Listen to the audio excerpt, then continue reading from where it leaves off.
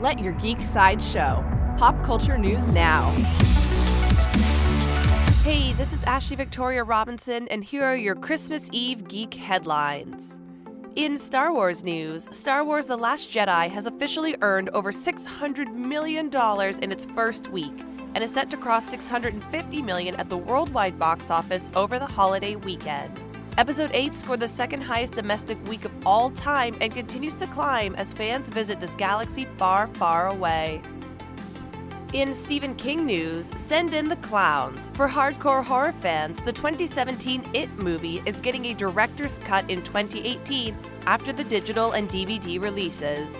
This version runs approximately 15 minutes longer than the original and features a disturbing flashback of Pennywise before he became the killer clown from the film. In Marvel Comics news, the first issue of X-Men Grand Design by award-winning creator Ed Piskor is available in comic shops now.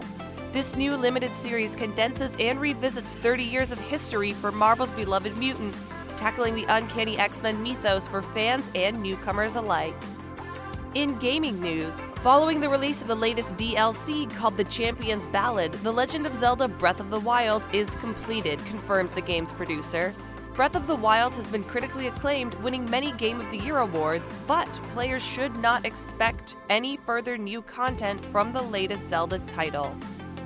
In movie remake news, a trailer for the role-swapped remake of Overboard has just been released, starring Anna Faris and Eugenio Derbez.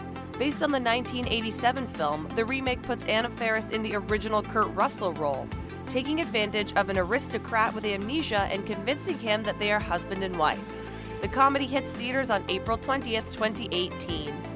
This has been your Christmas Eve Geek Headlines update. For more ad-free pop culture news and content, visit geeksideshow.com. Thank you for listening, and don't forget to let your geek side show.